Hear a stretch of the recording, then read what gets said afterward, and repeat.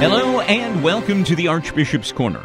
This is where we meet each week to talk with Hartford Archbishop Leonard Blair about faith, morals, the life of the church today, and how the gospel makes sense in an ever-changing world. This is where we go to find the answers to our lingering questions about the teachings of the church, living the faith life of a Catholic in contemporary society, and developing a stronger relationship with God. I'm Father John Gatzak, with many questions that you and I will ask Archbishop Blair as he responds to what matters to you in the Archbishop's Corner. God knows all about your troubles. God knows why you are crying and how long you have been crying. God knows what you are struggling with and where you are stuck. God knows why you continue to struggle with things God has already taken away from you. God also knows why you keep going back and picking them up. God knows what you tell yourself and why you believe this is the best point of view. God knows where you are going, and why you believe that you should be further along the path. Yes, God knows all the questions that you have and why you still have no answers. God knows our challenges, and God knows your potential. God knows all of the ins and the outs of why you feel in or out of touch with God. God knows you. It's important for you to know that when it feels most like there is no one, it simply isn't true. There is always someone who is as concerned about your concerns as you are. God also knows that what you believe and put your faith in can make a world of difference in what you know and don't know. Therefore, to help you know this God who cares, we enter together into the Archbishop's Corner, where Archbishop Leonard Blair of Hartford will help direct our faith in the right direction. So thank you, Archbishop, for inviting us into the Archbishop's Corner, where you can reintroduce us to the God who cares, really cares about our concerns. How are you today? Very well, thanks. Well, I understand that synod preparation is well underway. Do you want to comment about that? Well, I'm very encouraged that it's going to be coming up quickly, and we've been working and praying very hard that our Archdiocesan Synod will be blessed and be fruitful and lead to a positive way forward for our local church. So I think it's going to be very good. I'm having the opening Mass very soon, and the delegates from all the parishes of the Archdiocese, plus various appointees from the clergy, religious, and other groups will be there. And you have big expectations for the outcome of the synod. Well, I think we have to be very sober about these things. You know, you hope and pray that it will. I'm very confident that it will be a very positive thing. Mm-hmm. When you engage that many people in preparing and studying and discussing and being challenged to think about the life of our church in the three counties of the Archdiocese as we move forward, I think that is good for them and for me and for everybody. I noticed that there are new groups that have come into the Archdiocese, Focus and the New Catechumenate. Do you want to talk a little bit about those? Well, yes. You know, today, after the Second Vatican Council and the intervening years, there are many things have arisen in the Church that are partly inspired by religious and clergy, other things inspired by laity. And there are two groups that I've highlighted recently that have come to the Archdiocese. The first is Focus, which is a college campus, university campus movement that has been very successful, very fruitful in our country in engaging young adults, bringing them to the faith. And after we invited Focus to come into the Hartford Archdiocese, it's already at Storrs for Yukon, mm-hmm. and Bishop Cody of Norwich, Storrs is in the Norwich Diocese, has told me how wonderful it's been to have them there on campus and how successful they've been. He has seminarians from Focus because of Focus.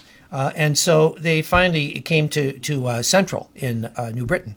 There we have Father Michael Casey, who is active with them and at his parish in having them there as a center for activities on the campus. And they're very enthused that they've gotten any number of young people involved with them about the faith and prayer, and I'm looking forward to having a get together with them very soon.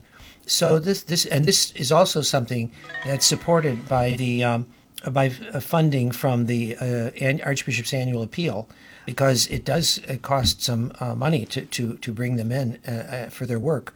But But honestly, it's really a tremendous thing in the country, and it's very, very fruitful. Is there a secret as to their success in energizing young people to participate in the life of the church today that you know of? Well, I think without being ideological or hitting people over the head or anything like that, they are very faithful to Catholic teaching. They have a very healthy sense of Catholic devotion and piety. Mm-hmm. I think, I remember recently one of them told me that they invited a young person to join them in saying the rosary, and that young person was very moved by this, and it attracted other people to come and say the rosary. As with so many young people, this has been reported constantly, that Eucharistic adoration is proving to be very meaningful to young people, and which is kind of surprising because, you'd think gathering mostly in silence in adoration before the Blessed Sacrament, you might think, that's not exactly a rah-rah kind of thing. And yet, many young people have been drawn to that. Of course, it is the power of Christ. It's not what we're doing. As long as we center on Christ, and, this is not about selling a program or an ideology or even some kind of philosophy or even not doctrines as such, but it's about a person. It's about Jesus Christ. And so I forget what the word focus, it's an acronym for something. I wouldn't be a bit surprised, though, that the focus is really on Jesus Christ. That's what it's all about. It's interesting that you mention gathering in silence before the Blessed Sacrament, in adoration of the Blessed Sacrament. And perhaps this is something which is a luxury for college students today because life is so hectic and rushed and harried. Taking the time just to reflect and slow down, to be in silence, to listen to the whisperings of God in your deepest heart of hearts, I think is something that we all need to do, and especially young people need maybe the encouragement and the strength to do that, to slow down, to stop. And it's Christ who's there to give them strength. I mean, It's Christ. Again, it's not something we do. We have to make time for Christ. But if we do, and if we, again, the definition of prayer, to raise our minds and hearts to God, if you raise your mind and heart to God, I think it was C.S. Lewis that said it's like a fishing pole. You throw the line in, and you shouldn't be surprised if you get a tug at the other end. Well, that's what prayer is like. You're kind of taking a leap into the world of God, into the world of the Spirit, into what is unseen, and there's actually somebody at the other end. It's not just talking to the air. Archbishop, you also mentioned the New Catechumenate as another new group invited to the Archdiocese. Yes, the Neo-Catechumenal Way has become really kind of a worldwide movement founded by two laypersons, one of whom is deceased now, but they have been recognized by the Church, the Neo-Catechumenal Way, and they asked to come into the Archdiocese of Hartford. These are kind of it includes clergy, but also lay people are very much at the forefront of this, and they have been active in the Archdiocese with very, very good results. And now we are going to be blessed to receive some seminarians from the Neo-Catechumenal Way into the Archdiocese. I've shared this with the priests. This will be a help to us as well. So I'm looking forward to that. This is something new. I mean, many archdioceses and dioceses in the country have already done this, and the bishops are very pleased with it. So we can expect to have some new seminarians sent to us by the Neo-Catechumenal Way. Archbishop, today starts Pastoral Care Week, which honors clergy of all faiths who provide pastoral care in congregations and in specialized settings such as hospitals, correctional facilities, mental health systems, the military, counseling centers, and such. And some priests are better at pastoral care than others.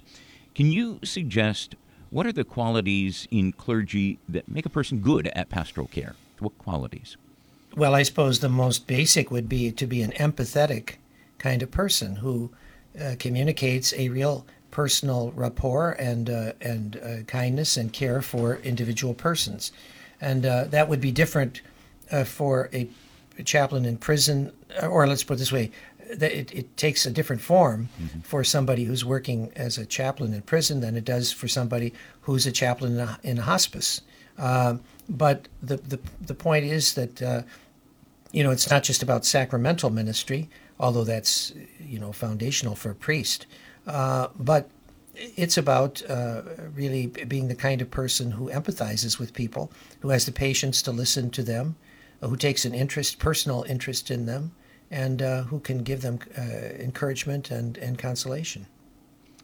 Before we take a look at the road to happiness in life, let me make mention of the fact that Friday of this coming week, we celebrate World Pasta Day.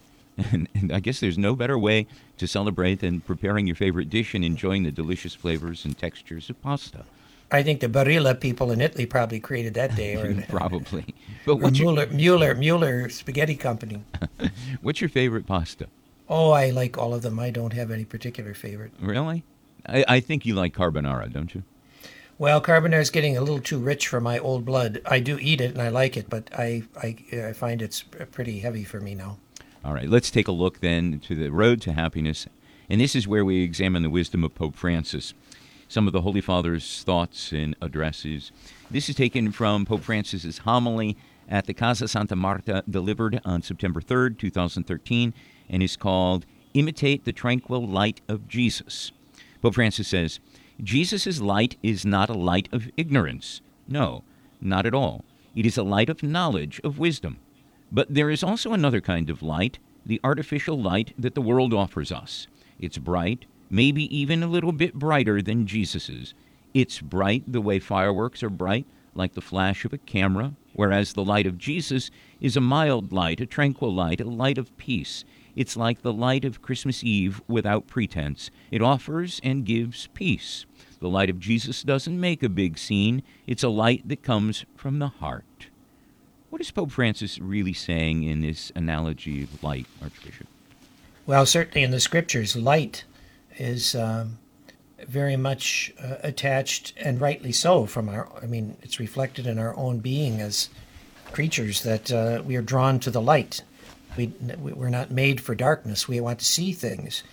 And just as physical light, created light, is necessary for our living, the uncreated light, which is of God, also radiates from the face of Jesus Christ. We remember how Moses in the Old Testament, when he would come down from the mountain conversing with God, he had to put a veil over his face because his face shone, and it was intimidating. And again, St. Paul reflects on that we reflect the glory of the Lord with unveiled faces, because in Christ, that light, he's the light of the world, he says. And we can reflect the light of Christ. That's what we're meant to do, is to reflect the light of Christ in the world in which we live today. Let's take a look now at our gospel reading on this 29th Sunday in Ordinary Time, the 20th of October. Today's reading is from Luke's Gospel, the 18th chapter. And after the gospel is dramatically presented, we'll talk with you, Archbishop, asking for your thoughts and what this gospel suggests to you. Jesus told them a parable to the effect that they ought always to pray and not lose heart. In a certain city, there was a judge who neither feared God nor regarded man. And there was a widow in that city who kept coming to him and saying, "Vindicate me against my adversary." For a while he refused, but afterward he said to himself, "Though I neither fear God nor regard man, yet because this widow bothers me, I will vindicate her, or she will wear me out by her continual coming." Hear what the unrighteous judge says. And will not God vindicate his elect, who cry to him day and night? Will he delay long over them? I tell you, he will vindicate them speedily. Nevertheless, when the Son of Man comes, will he find faith on earth? Archbishop, what should we take away as a life lesson from this particular gospel? Well, I think in many ways this is a very mysterious gospel. It's one that calls for great faith because, on the one hand, Jesus gives almost a humorous parable about a judge who gives in because he's being pestered. Mm-hmm. And so he gives justice to the woman, not because, he's such a fine judge, but because she keeps pestering him. And Jesus uses this as a homey example to say that God also will hear the cries of those who come to him day and night and will not be slow to answer. But the reality in this sinful world is, we know very often, it doesn't seem that God acts. God sometimes seems to be silent and distant.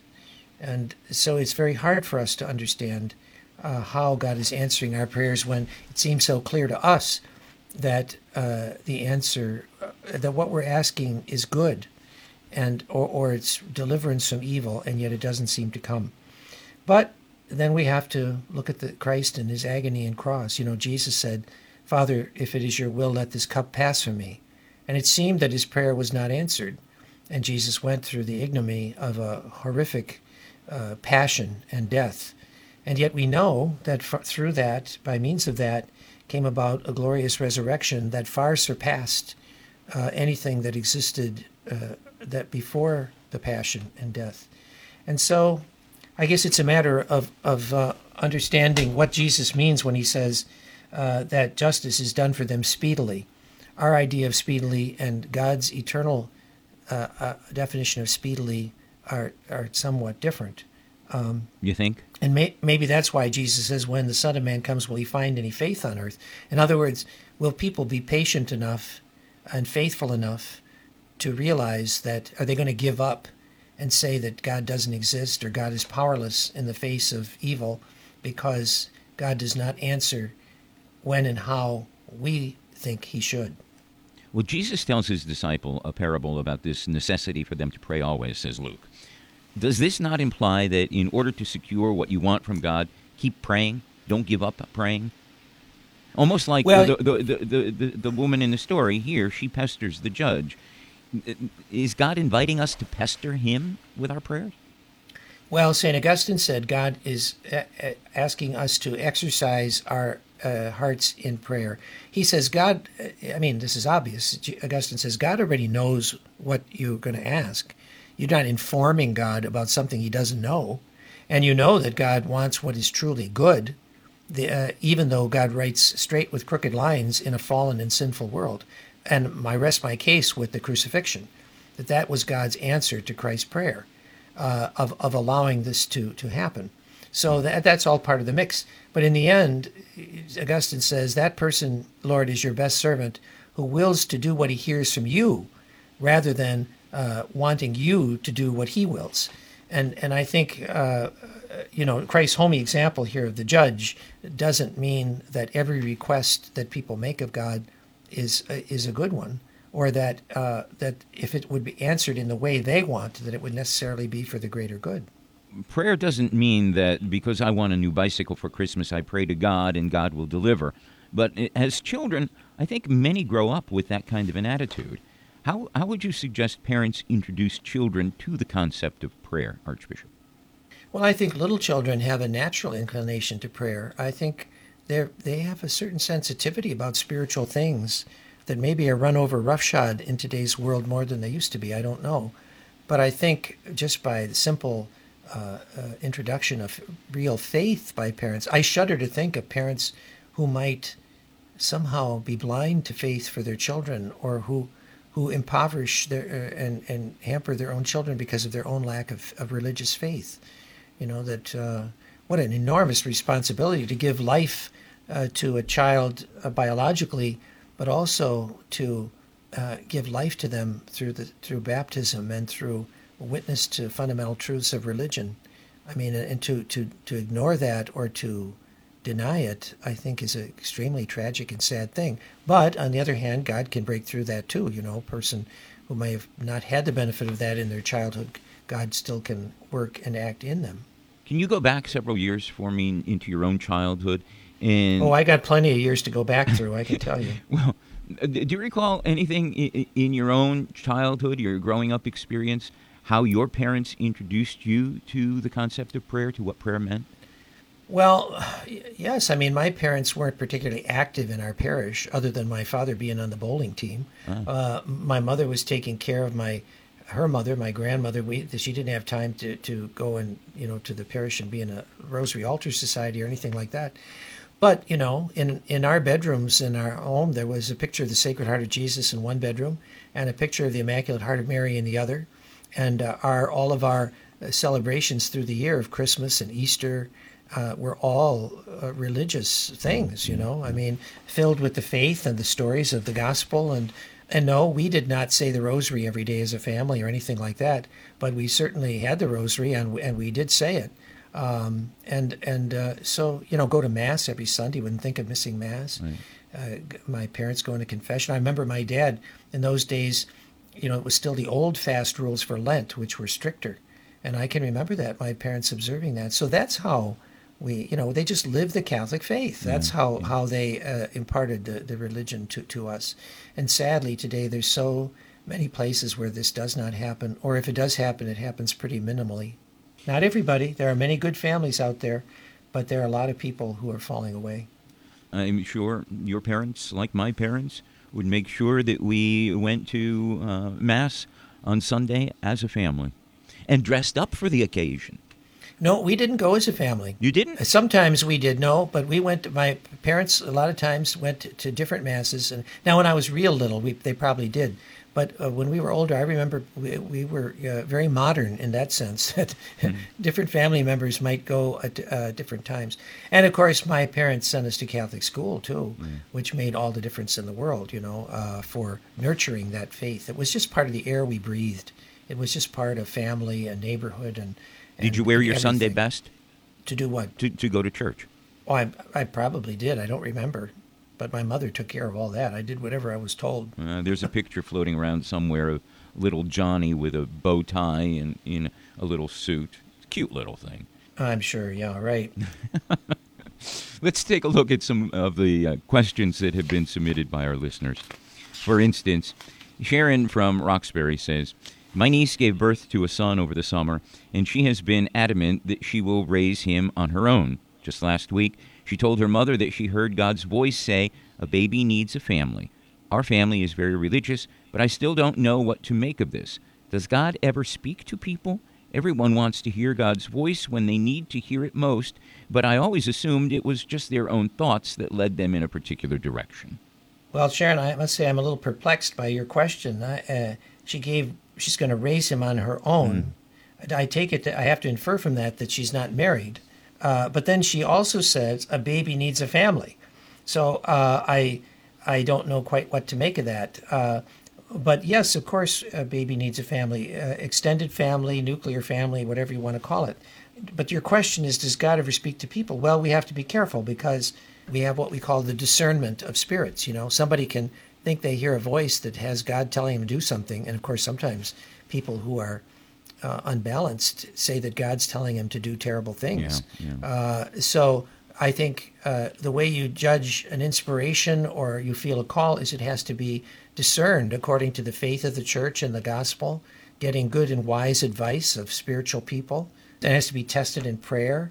Living a life of faith makes all the difference in the world of solid faith, Catholic faith. That's kind of the measure of what this voice or call might be. And God would never speak to you telling you to do something that was wrong or hurtful of either yourself or of anyone else. Absolutely. Nicholas from Simsbury says, this past year I have read a good portion of the Bible and noticed that particularly in the book of Ezekiel there is the mention of a new heart. In Ezekiel chapter 11, verse 19, God says, I will give them a new heart and put a new spirit within them. I will remove the stony heart from their bodies and replace it with a natural heart. What is God saying in this passage in regards to receiving a new heart? Well, hardness of heart was one of the great accusations of the prophets speaking for God in the Old Testament, that the people, this constant cycle of forgiveness, of call and then sinning and falling away and then suffering and being repentant and then being forgiven and restored. And this idea of a new heart, which is the idea of removing the stony heart and replacing it with a natural heart. This is an indictment against the hard-heartedness of the people in not doing what God commanded, in disobeying him and following false gods. And the prophet is saying on behalf of God that the day will come when they will be given a new heart, and a real heart. And I think obviously this is fulfilled in Christ, that through him, in the power of the Holy Spirit, we can actually be given the grace to love God above all things and our neighbors ourselves and to be faithful.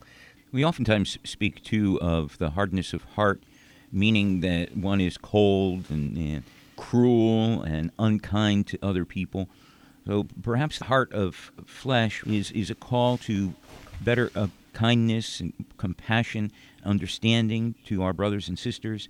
It's easier to love with a heart that is a human, fleshy heart than with a heart of stone that is hard, cold, and calculating. Well, yes, but remember that the inseparable are the two great commandments, the love of God and neighbor, that a person with that kind of hard-heartedness also has a hard-heartedness toward God, if they truly understand God and what God, who He is and what He asks.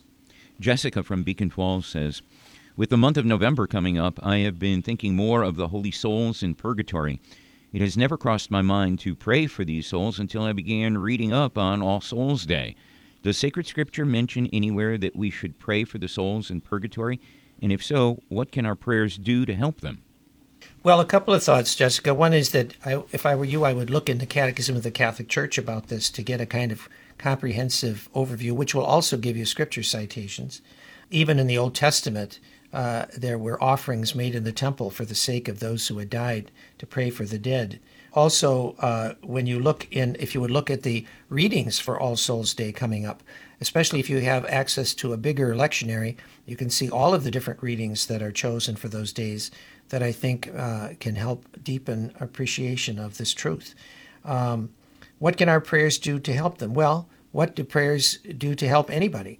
Just as we pray for one another to be helped, so too we pray for those who are in purgatory, that the purification of their sins may be completed, that they may be aided by our prayers in that. And that's a great act of spiritual charity, a spiritual work of mercy.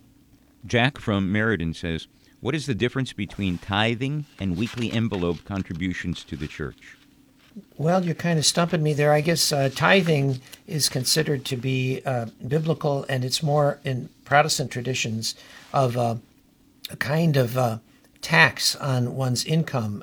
Now, it's a self-imposed tax, at least in modern form, very often, but not always. There are churches that require members to bring in their forms for their income tax, and then they are expected to show how much they make and to give a portion of it to the church. So, I mean, I've heard of that happening in some Protestant churches. But tithe refers to giving, I believe, a tenth. Oh, I'm going to confess my biblical ignorance here. A percentage of one's income for religious purposes.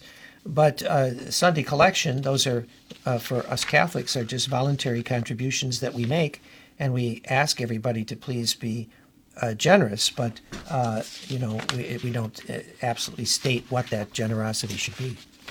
Archbishop, we've come to the end of our time together. Can you close the program with a prayer and a blessing? Lord God, in all things we turn to your love and mercy, and we pray that to the extent we still have hardness of heart toward you and our neighbor, that it may be transformed by the grace of Christ and the Holy Spirit to be truly a heart of love, that we may grow in faith, hope, and love in all things.